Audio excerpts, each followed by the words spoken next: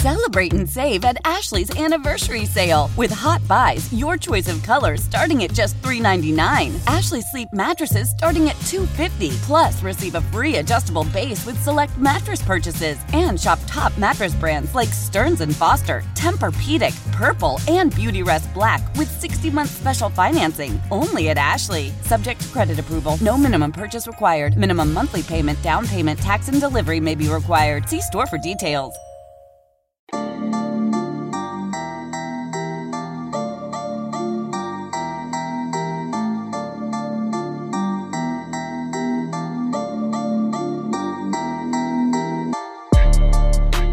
Happy St. Patrick's Day. Welcome into the Illini Inquirer podcast. I am Jeremy Warner, Illini Inquirer publisher.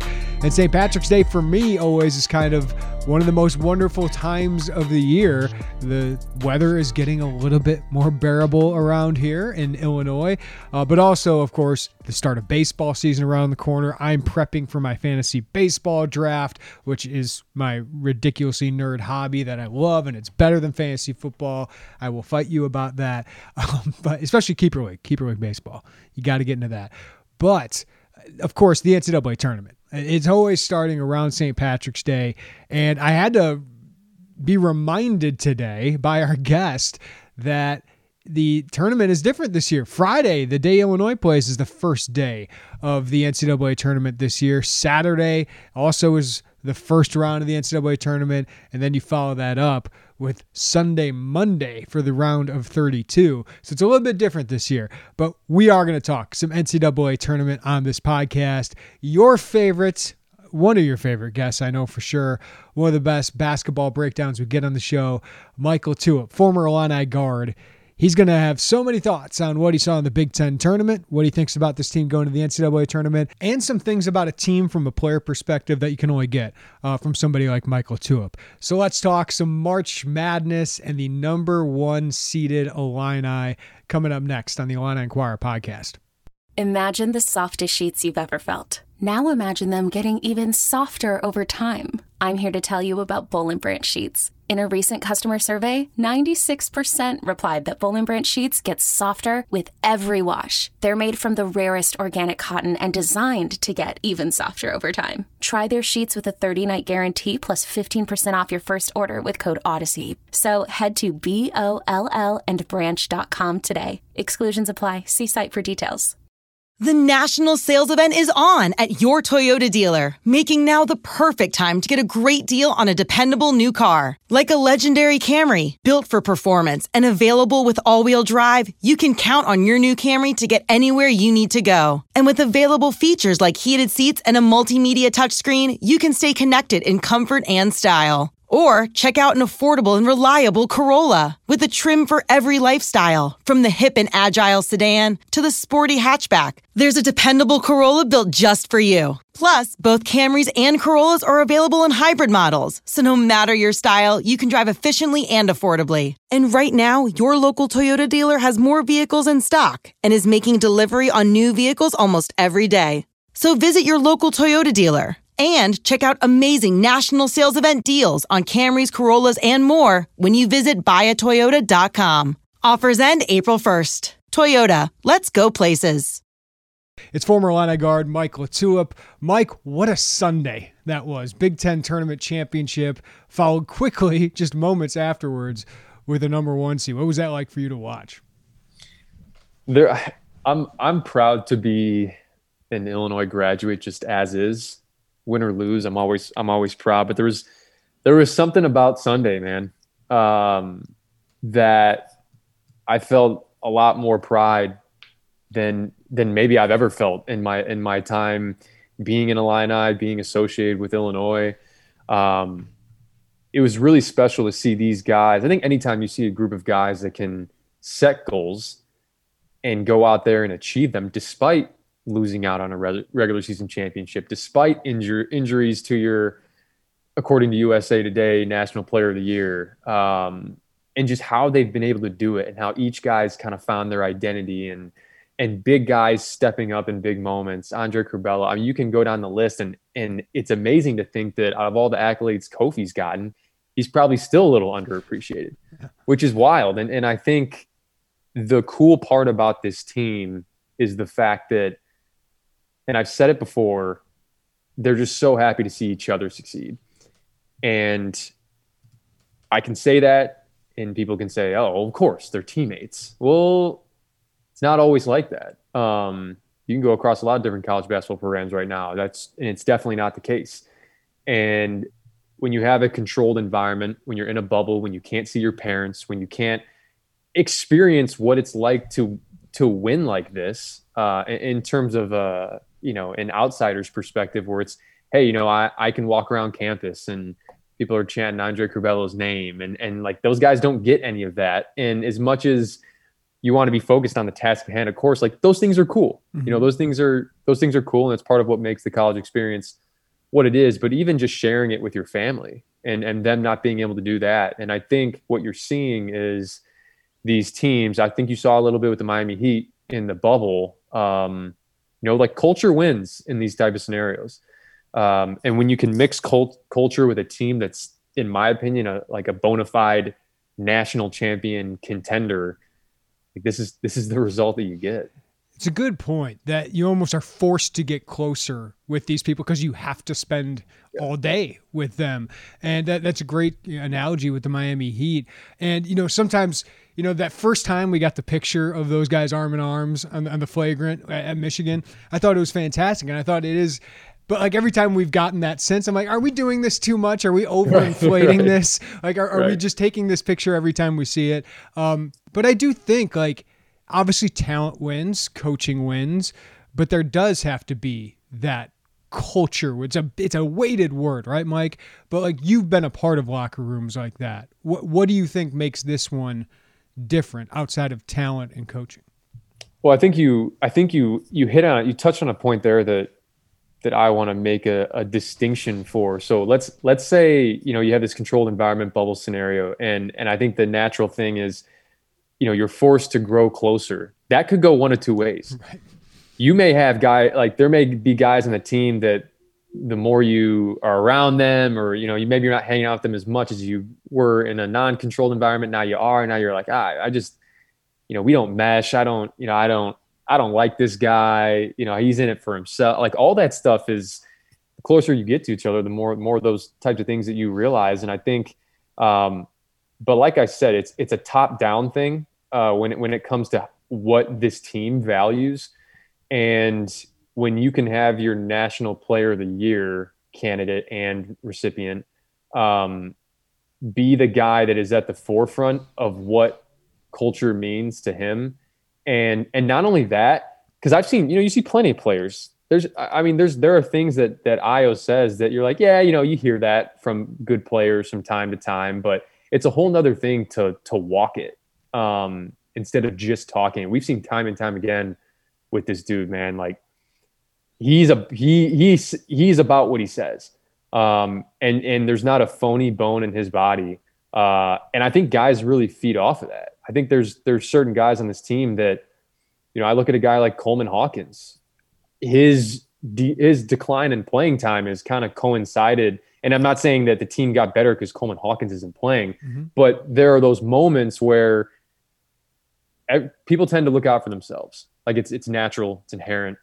And I've watched him on the bench in games that he hasn't played in over the last, few games. And he's right up there with everybody, cheering, swinging his towel around, flexing on the sideline. Like that says a lot. I think that's the telltale sign.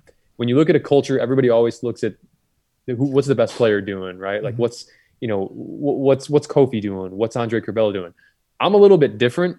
I think what those guys do holds a ton of weight, but I'm looking at the 9th, 10th, 11th guy. And if, because those are the guys that typically are not playing and may think that they should. And if you can have those guys just as much on board and pushing for the cause, you don't have this locker room that is kind of cannibalizing itself, where it's like, I'm unhappy with that, I'm not playing, so I'm going to project that onto the guy next to me who I think I can suck in because he's not getting as many shots as he wants. And it becomes this kind of an infectious spread throughout the locker room, and it can tarnish a locker room pretty easily. And that's what's been so cool about this team is, man, like, you hear it from Underwood, and then clearly the players have picked up on it, and that has become their mentality. And I've said it before, like that's how you sustain success in not just, hey, 2021 season, that was a fun one, right? No, it's, hey, let's 21-22. Like, we have the foundation. We know what worked. Andre Curbelo and these guys are seeing that firsthand. Like, why wouldn't I want to be like Ayo and the way that he carries himself and leads? Like, I saw what that did for us. That brought us a Big Ten championship. So I'm going to go out and do that again next year. So yeah, two other examples of that, Mike, I wanted to bring up as you're on that point so I don't forget is, I mean, Georgie. Georgie, what he's given up for Kofi to shine, but then to have that moment where he dominates a game, a Big Ten championship game for a 4-minute stretch that they don't win without it. Trent Frazier sacrificing a lot for Ayo to come in and saying, hey, yeah, Ayo, I want you here. I'm okay with you here. I want to win. There's obviously probably some adjustment for all those guys. And I think we've seen that in previous seasons, but now they're all bought into it because they see, hey, Kofi makes us better and that elevates me. Ayo makes us better. That elevates me. So I think those guys are other, and then DeMonte, man, stepping up and making a runner like he did late in regulation. The confidence he got, I think when Ayo was out, was unbelievable. But I think Trent and Georgie are perfect examples of kind of guys who have kind of moved aside a little bit for the betterment of the team, and I think it's genuine. I don't see those guys griping very much. You make a great point, and I'm gonna try to connect this to me personally because I realized this when I played in college. So when I came in as a freshman, there was an open scholarship. I came in as a preferred walk-on in every single practice. That's all I cared about. I just wanted that scholarship. And when you do that, you become a roller coaster. You think every turnover that you just made just lost your scholarship.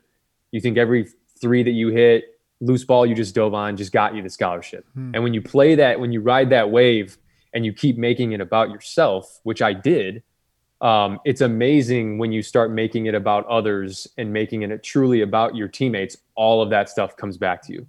And what happened was my junior year, pretty early on in my junior year, I was like, you know what, or really his late sophomore year, I was like, you know what, forget, what I think in my mind should happen, get a scholarship, not get a scholarship, more playing time, less playing time.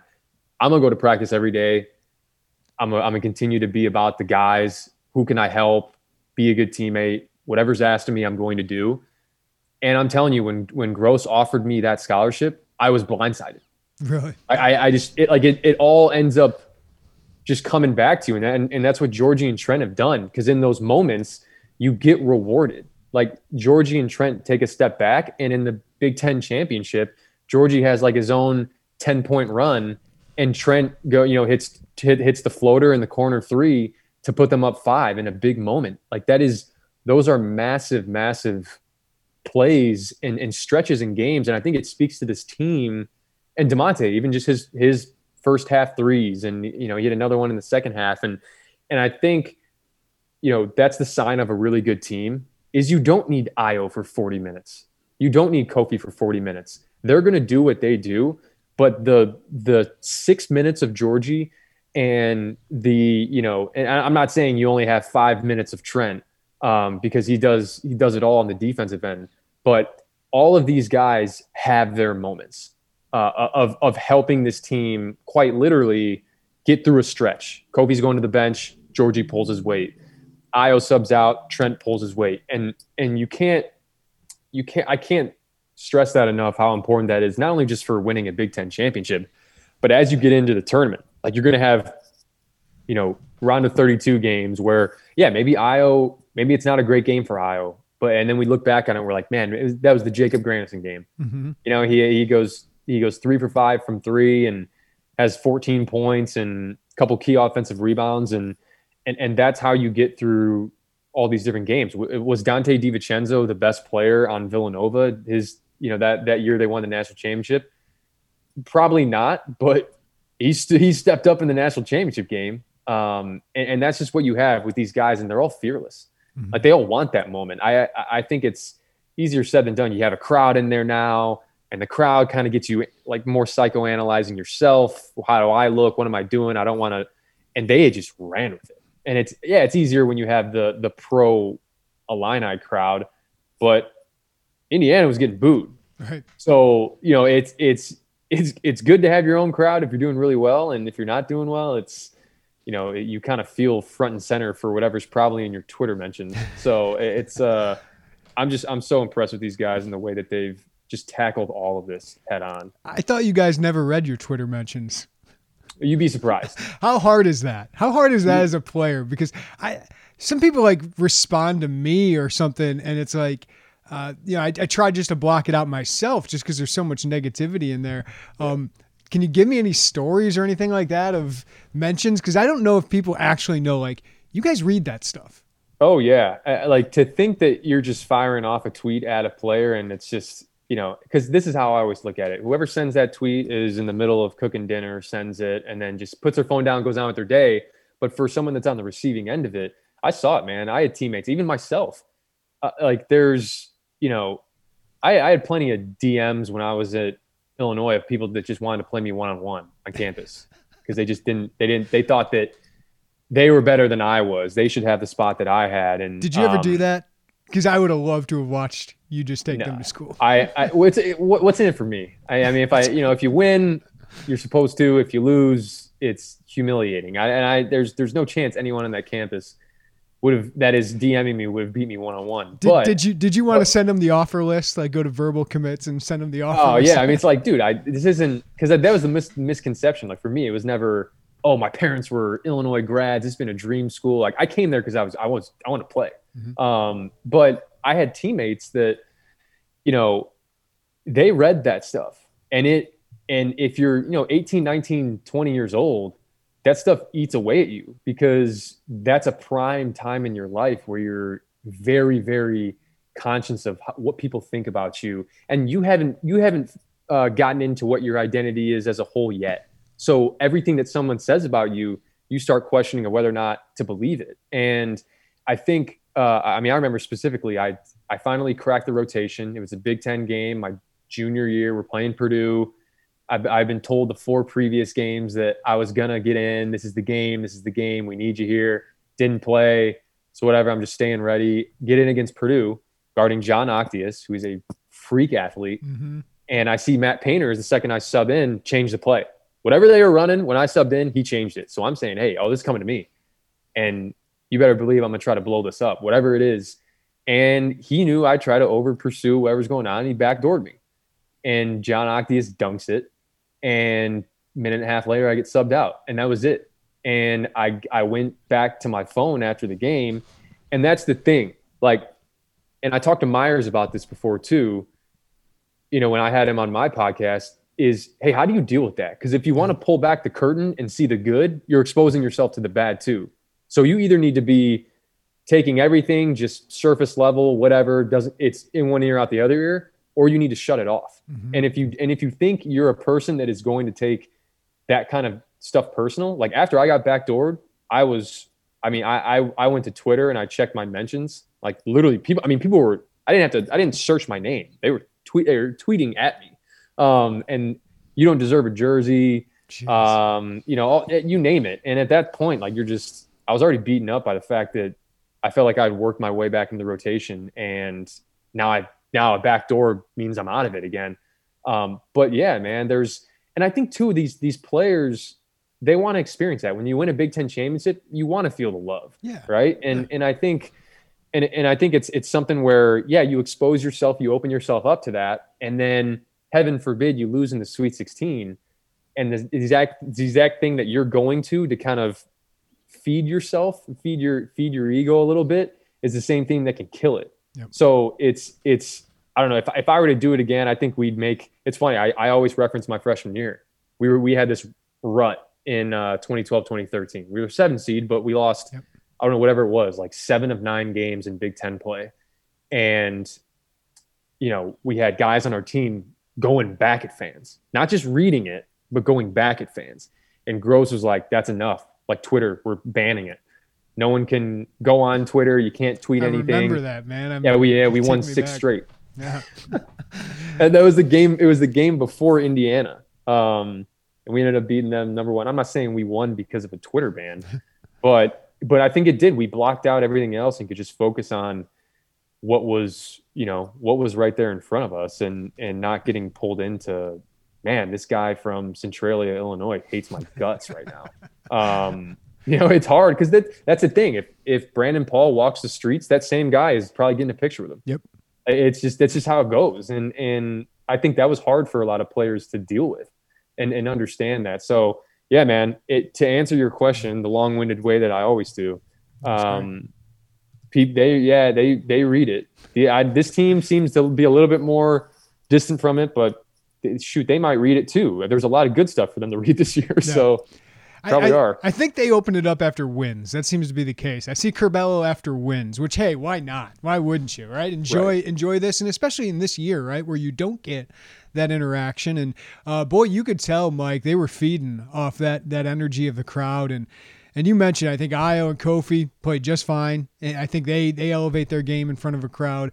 But Curbelo, I thought the first night against Rutgers was trying to do a little bit too much and impress people, because I was talking with some fans and they were like, I can't wait to see Curbelo live. But boy, those last two games, it's amazing. Like 2 months ago, we're sitting there, who's the third guy, right? And now I think clear as day, we found the third guy. Yeah. I think Curbelo specifically, I think I tweeted out after the game, but he played about 80 minutes in that tournament. And had 5 turnovers and handling the ball a lot. You're coming off a lot of ball screens, seeing a lot of pressure. And that's what's so impressive about him is we all knew he was the type of guy to up his play when you have people in the stands and when the stakes are high. And but just to see his maturity, and I was probably even just more impressed with the hustle plays he made. The one to really seal it against Iowa, where he dives on it, throws it up to Ayo. Luka doesn't want to foul, and basically seals the game. And the free throws, his ability to step up there, I'm shocked. I think he's still at 74% somehow. I almost want to go back and I'm like, are the statisticians getting this right? Because to me it feels like he hasn't missed one in a long time. 74%, yeah. Yeah, I mean it's kind of crazy. Doesn't it feel like he's just stepped up there the last 10 games and hasn't missed them? And I never thought he was below 60% at all in the season. So it's kind of weird to think about, but with him, I think what was really cool about this week was people on the national stage got to see what we've been seeing all season. And I've been telling people about Andre Curbelo. Okay, he's a freshman. I would go, dude, watch this kid, because I'm telling you, the way that he plays. And I'm not saying he's a top 10 draft pick this year. I'm not. But you can't deny the fact that the way he plays is something that does not come around often in college basketball. It just doesn't. It's so funny. And I think you can say it's a lazy comparison to compare him to Steve Nash. But if you go back and watch Steve Nash highlights, to me, because I was just watching him yesterday. The first thing that comes to my mind, you're such a geek. I love it. It's just those are the passes that Andre Curbelo makes. Yeah. The probing underneath the basket to keep the play alive and wait for the perfect time to make. There are some really good point guards in college basketball over the years, and I really try. I'm telling you, Jeremy, I try to take off my orange and blue shades. Mm-hmm. I try to be as subjective as possible, but I had plenty of other people that have no affiliation with the University of Illinois. My high school coach texted me and he said, hey, Curbelo is my favorite player to watch in America.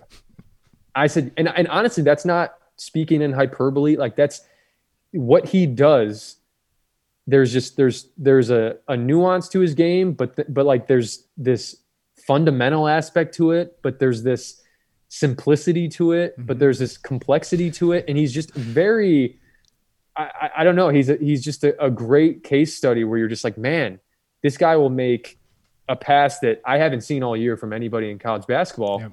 And then he'll also, in a big moment, just dribble off a screen, turn and look, and kick it to DeMonte and not complicate things at all. And I think that's something for him. I believe that Andre Curbelo is an NBA player. And I'm not sure that that's a crazy hot take at this point. I think he's proved a lot of different things at that stage. Do I think he's gone after next year? No. But I think what he's been able to do is if he can improve, and I say improve his outside shot, I know he has it.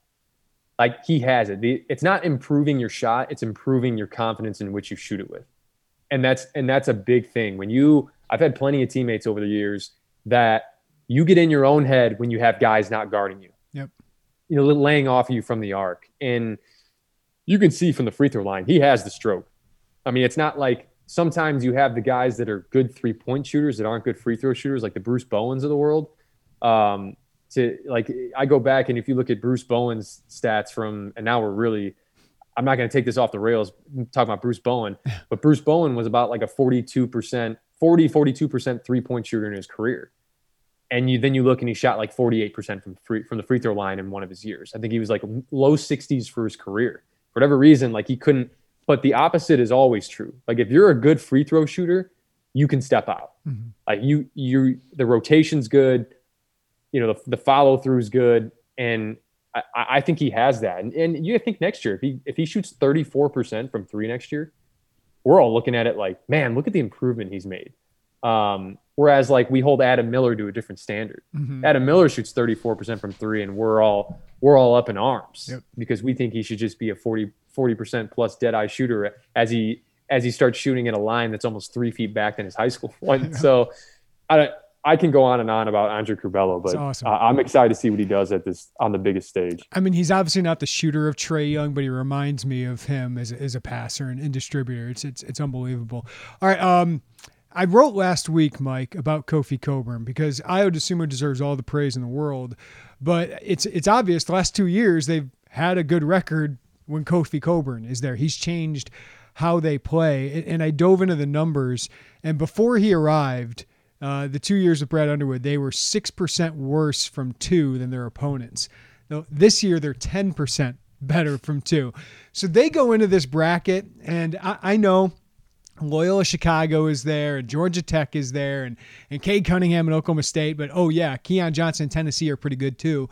There's some talented teams, right? But they all got to match up with that guy. To me, he is the Illini's, when you play them, you're worried about Ayo, you're worried about Curbelo, but Kofi's like the matchup problem. So I know they could lose in the second round or the Sweet 16 or the Elite Eight, but man, a team's got to match up with Kofi, and he's just the ultimate X factor for him.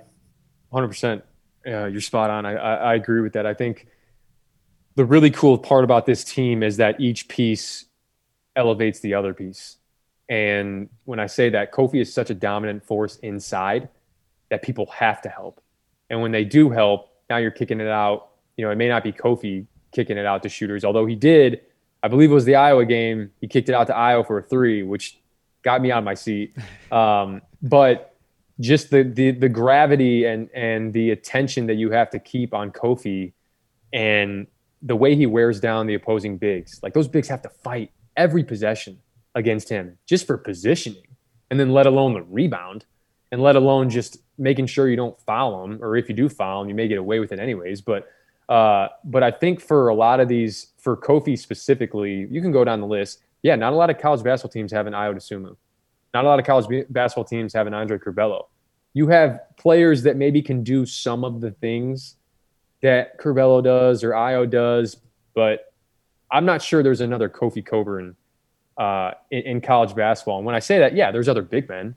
Yeah, there's other guys that shoot 60+% from the field. I know he's closer to 70, but it's the way in which, if you go back and I'm sure you have, like you go back and watch just like the Big Ten tournament montage and some of the catches he made off some just great passes. And I think specifically the Rutgers, when Andre Curbelo was kind of stuck and Kofi didn't really have position and Curbelo kind of threw him open, like his body was turned the completely other way, and he had to go and turn and have enough dexterity to grab it, but also like softly grab it and not do the bobble to have your defender catch up as you're bobbling it. Like he caught it and went right back up with it. And I think he has, and this is going to be the question mark, if he comes back next year or whatever. But, I think what Andre Curbelo has done and Ayo too. Ayo's been so improved off of ball screens. Curbelo obviously is just a wizard off of ball screens. But what they've done for him, anyone can come down and just throw it into the post for him. But are you putting him in advantageous positions to not draw offensive fouls, to not, take bad shots, to take him out of rebounding position to get an over the back or get, or just side check somebody and get called for a foul? Like, all those stuff are work together. Like, I think Kofi's a better player because Ayo and Curbelo are on the team. I think Ayo and Curbelo are better players because Kofi's on the team. And that's what's really cool about having a really, really great team with pieces that truly, I'm just thinking, if I were to just put my coaching hat on, man, how would I guard Illinois? Like, what would you do? Like, do you double? Because if you double, I still think Kofi has an advantage. Right. I've said it before. Like, if he has two guys on him down there and is somewhere around the basket, it's not a bad shot if he shoots it. You start getting 3, 4, like if you get 3, 4 guys on you, now the passes out are a little more clean. If you just have 2 guys on you and maybe guys zone up, like that's when you're like, he may have to thread a needle or two. But I don't know. I just look at the way that they've been able to surround him with players that, that elevate his game, to put him in positions to be successful, to make a point of it in certain points of the game and say, we're going to Kofi, period. And they made a point of that. It felt like almost in every game in the Big Ten tournament. It was like, we're starting off this game, we're going into Kofi. I don't know what the number is, but I think Grandison had the and one against Rutgers. But I think the other 2 games was like, start off with a Kofi dunk or just a Kofi layup. Like, and it's all predicated on penetration. And when you penetrate, like, these guys are, you got Adam Miller and DeMonte Williams out there at times, and these guys are a little hesitant to help off those guys. So it creates lanes, and it all opens it up for everybody. So I think Kofi it's crazy to say that he's underrated. Yeah. But I think he is. Like, it's, and his free throw shooting is going to be the biggest thing for this team going into March. But shoot, he hit some big ones in overtime. Yeah. In a big moment. I think that's gonna bode well for him going forward. Yeah, what he did with Garza, to hold Garza to 1 point per shot. You just think about, if you get that far, right? Like, Drew Timme, I like Illinois' matchup. If Michigan, you get them again. Like, I like that matchup. It's amazing. There's not like a matchup I'm scared of with Kofi unless he gets into foul trouble. It's like him taking himself out of the game that would concern me. All right, Mike, what did you think of Illinois' draw in this bracket? We got Houston the 2. The 3 is West Virginia. I thought West Virginia would be the 4 and Oklahoma State would be the 3, but Oklahoma State's the 4, Tennessee the 5, Loyola Chicago and Georgia Tech that 8-9 game. Well, I'll start off by saying I've heard you see a lot of chatter. Illinois got a tough draw. Oklahoma State's a 4. And I think I said it yesterday. I think it's a tough draw for Oklahoma State. Agreed. Like a much tougher draw. And I think what happens as fans, for the fans that are listening to this, and I think we're all guilty of it at times, is we're not used to viewing our path as a 1 seed. Like, we're just not used to it. Yeah. So what happens is you look at these brackets thinking that this is just your run-of-the-mill Illinois team. Like, man, that Oklahoma State team's good. Man, maybe they get West Virginia and it's like, we're Illinois. Have you seen the year that we had? Did you see how we played in the Big Ten tournament? I mean, you should have the utmost confidence, and it's what makes being a fan of a team like this so cool. Is you can take a little bit of comfort knowing that it doesn't matter the matchup. And I don't say that saying like, oh, it doesn't matter the game, we'll win it. No, it doesn't matter. We have pieces that are tough matchups for anybody, like anybody in the country. And I look at that first game. I mean, you look at Drexel specifically, they're a very slow it down, grind it up. Like, that's almost the story for, specifically for if Loyola advances too. Yep. You're seeing another team like that. Like the thing with Drexel is if you dive into it, I mean, I think they're 340th in the country in tempo. Like, they slow it down. They shoot the 3 pretty well. They finish around the rim. But that's the Colonial that's kind of that league. They tend to slow it down. They don't force turnovers. They don't block shots. And I think they're inside presence. They got JB Bickerstaff's nephew, who's 6'9", but he wants to be on the perimeter. And then you look at Butler, one of their other guys, who's a very, very old school type player. You look at him and you think it's crazy. His last name isn't Paget, and then how he's not playing in like the early 2000s or something in the NBA. That's just kind of his game. And that's just another game where you can go game by game. They don't have anybody that can guard Kofi, right? Period. But the one thing Drexel does do well is they're one of the best free throw shooting teams in the country. That semifinal game against Northeastern, in the last minute of the game, they went 10 for 10, ended it. And I'm not saying that I don't think Illinois is going to have any trouble with Drexel. Just trying to give some credit to Drexel for making it this far. But then you look at Loyola, who, yeah, it's the in-state game, and Cameron Krutwig's a third-team All-American, which is unbelievable for a guy that coming out of Algonquin Jacobs High School and wasn't the most highly touted guy, but has really found his identity there, and they grind it up too. Braden Norris is another guy he's their point guard. He was actually at Oakland playing in the Horizon before he went over to Loyola, so I got to watch him a lot. And Lucas Williamson, like, they just have really tough players, but again, they don't have, like, Krutwig is a big body, but we've seen how that's worked for a lot of teams. He just doesn't really have the height, and I think you could still go to Kofi there.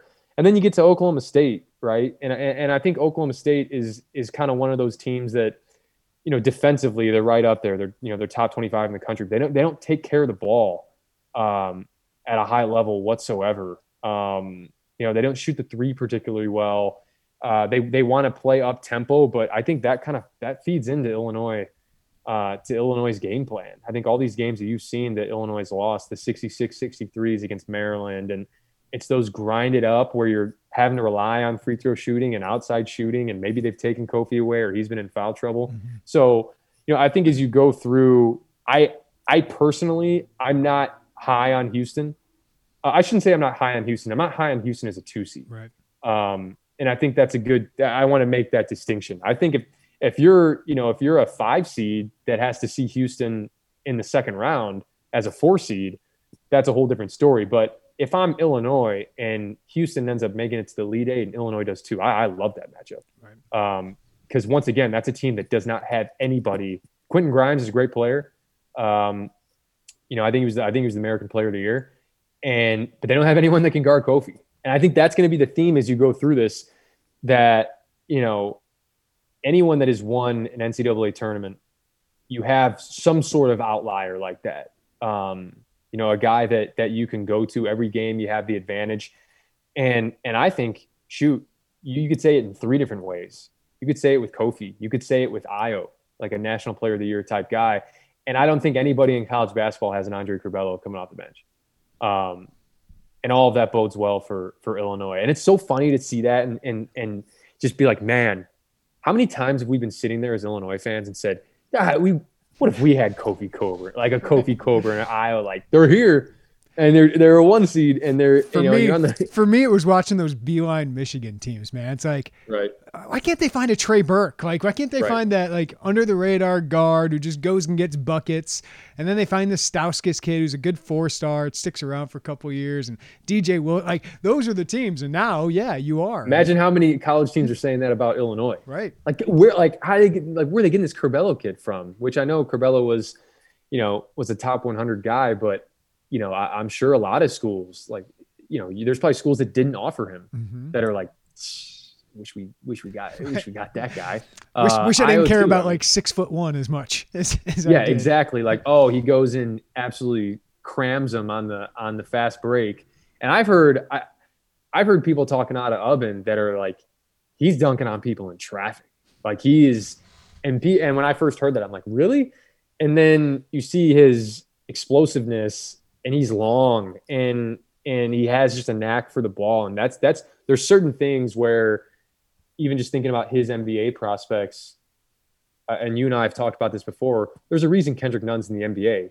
It's not because he scored 25 a game at Oakland. That's a part of it. But Kendrick Nunn showed that he is fantastic in ball screens. Mm-hmm. And Curbelo's the same way. I'm not sure anybody is better in college basketball coming off of ball screens and reading it the way he does it, getting his guy to run into the screen every single time. being patient. Because the one thing that I think frustrates big men the most is a guard that's not willing to wait. And when the guard doesn't wait, the big men are running to the bench because they just picked up their second foul with 13:01 left because they didn't want to wait on a screen. Yeah. And it may not have been illegal, but they had to move to try to screen because you wanted to leave early. And that's something that has been so impressive with Ayo and with Andre.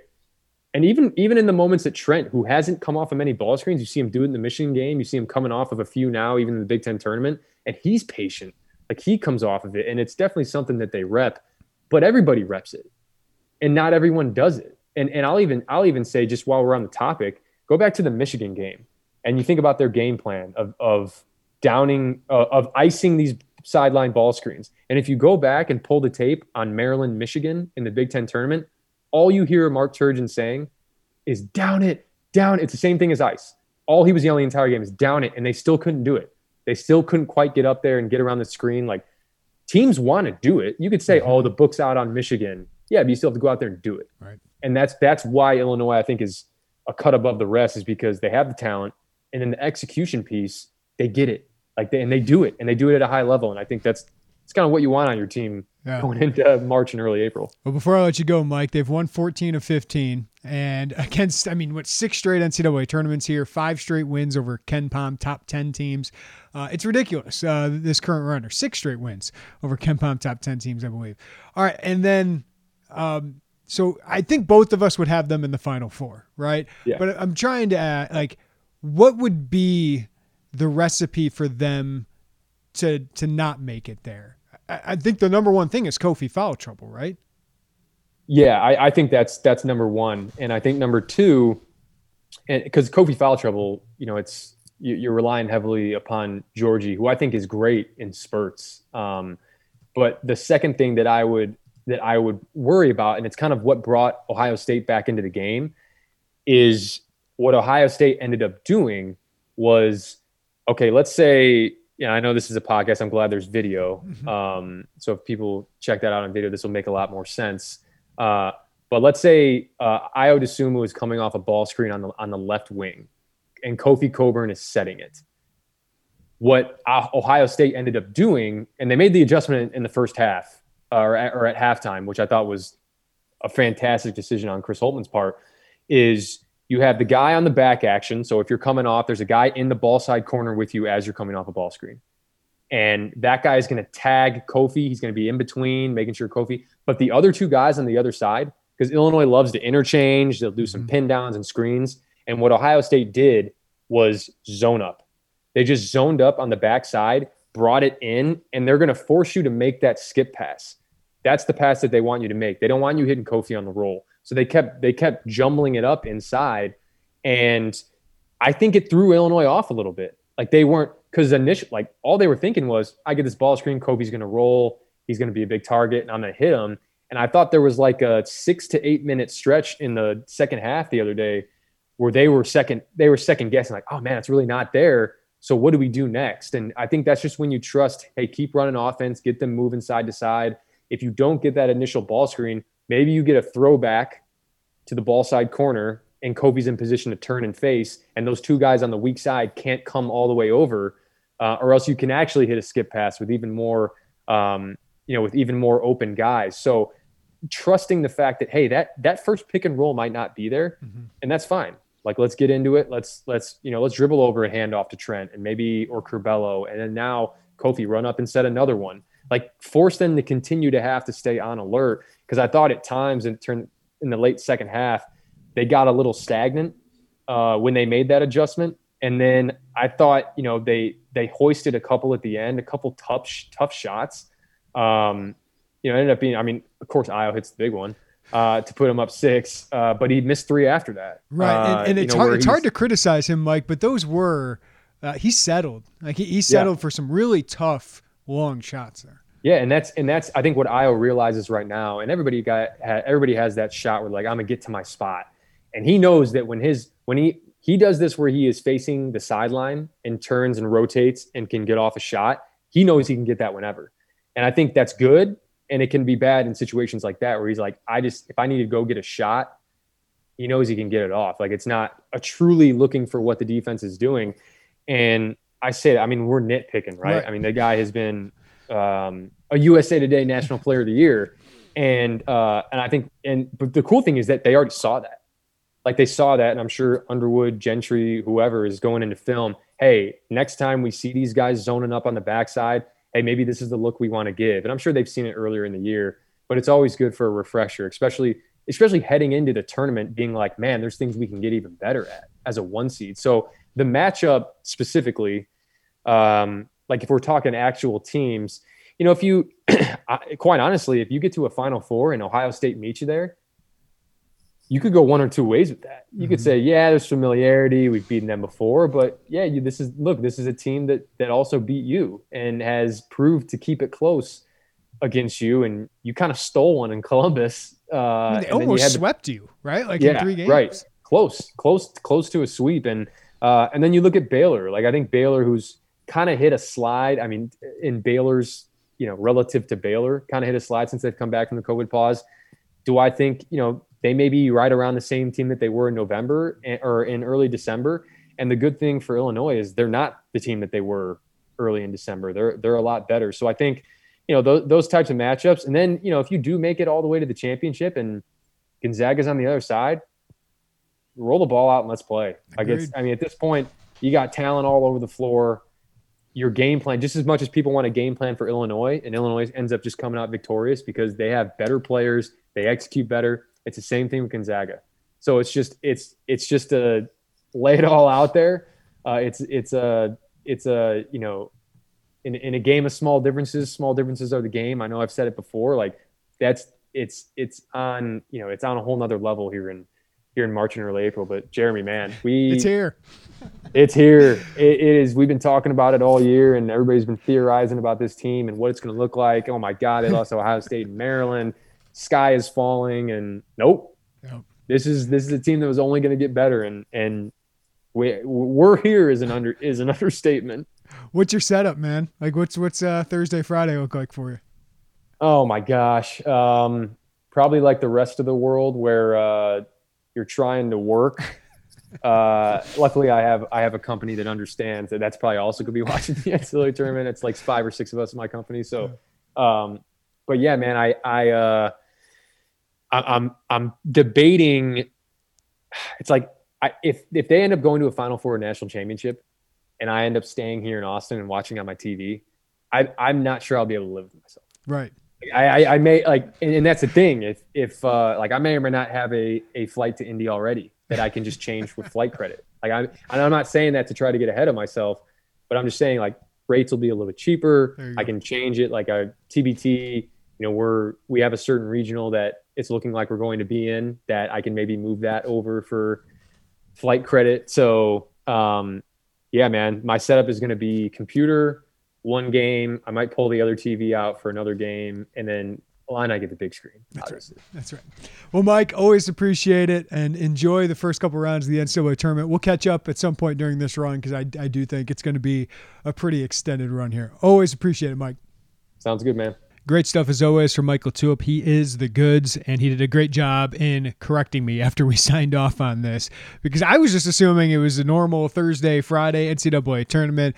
Of course, it is not. I am so caught in my Illini bubble right now covering this team that I really didn't even pay attention to all of this, which I should be.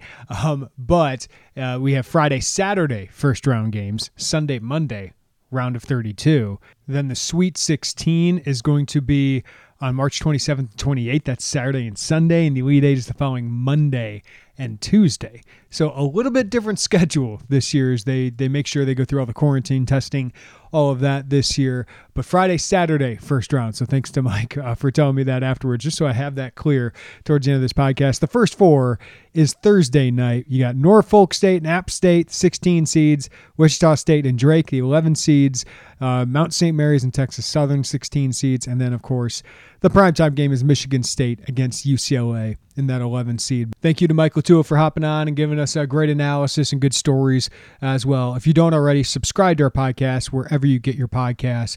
And don't forget, through Thursday night, you can get 2 months of Illini Inquirer VIP access for just $1. So if you haven't tried us out yet, what a great time to do it. It's March Madness, people. Sign up now. We got spring football going on, a lot in recruiting. You can get Derek Piper's latest basketball recruiting buzz, and there's a lot of buzz going on right now, and a lot going on with football recruiting as well, as we're expecting official visits to start in June, and Illinois is making some big pushes, especially for some in-state prospects. We'll have the latest on that. So sign up now, 2 months, $1. If you don't like it, you can cancel and move on, but why not give it a try right now in the middle of the most important time of the year, really, for Illini athletics. Thank you for listening today. Everybody have a great day. Take care of each other. We'll talk to you next time on the Illini Inquirer podcast.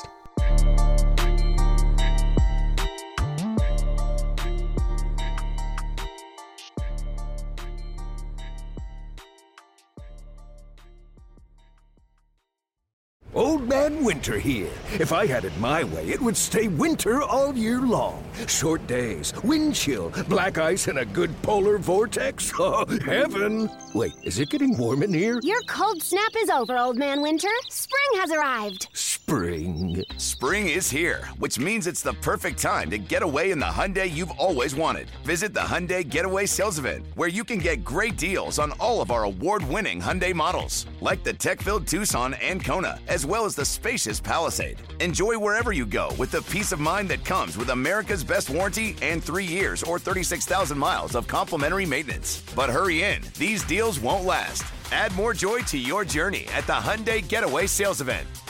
Now get 0% APR or up to $1,500 bonus cash on the Hyundai Tucson. Now during the Hyundai Getaway Sales Event. Offers end soon. Call 562-314-4603 for details.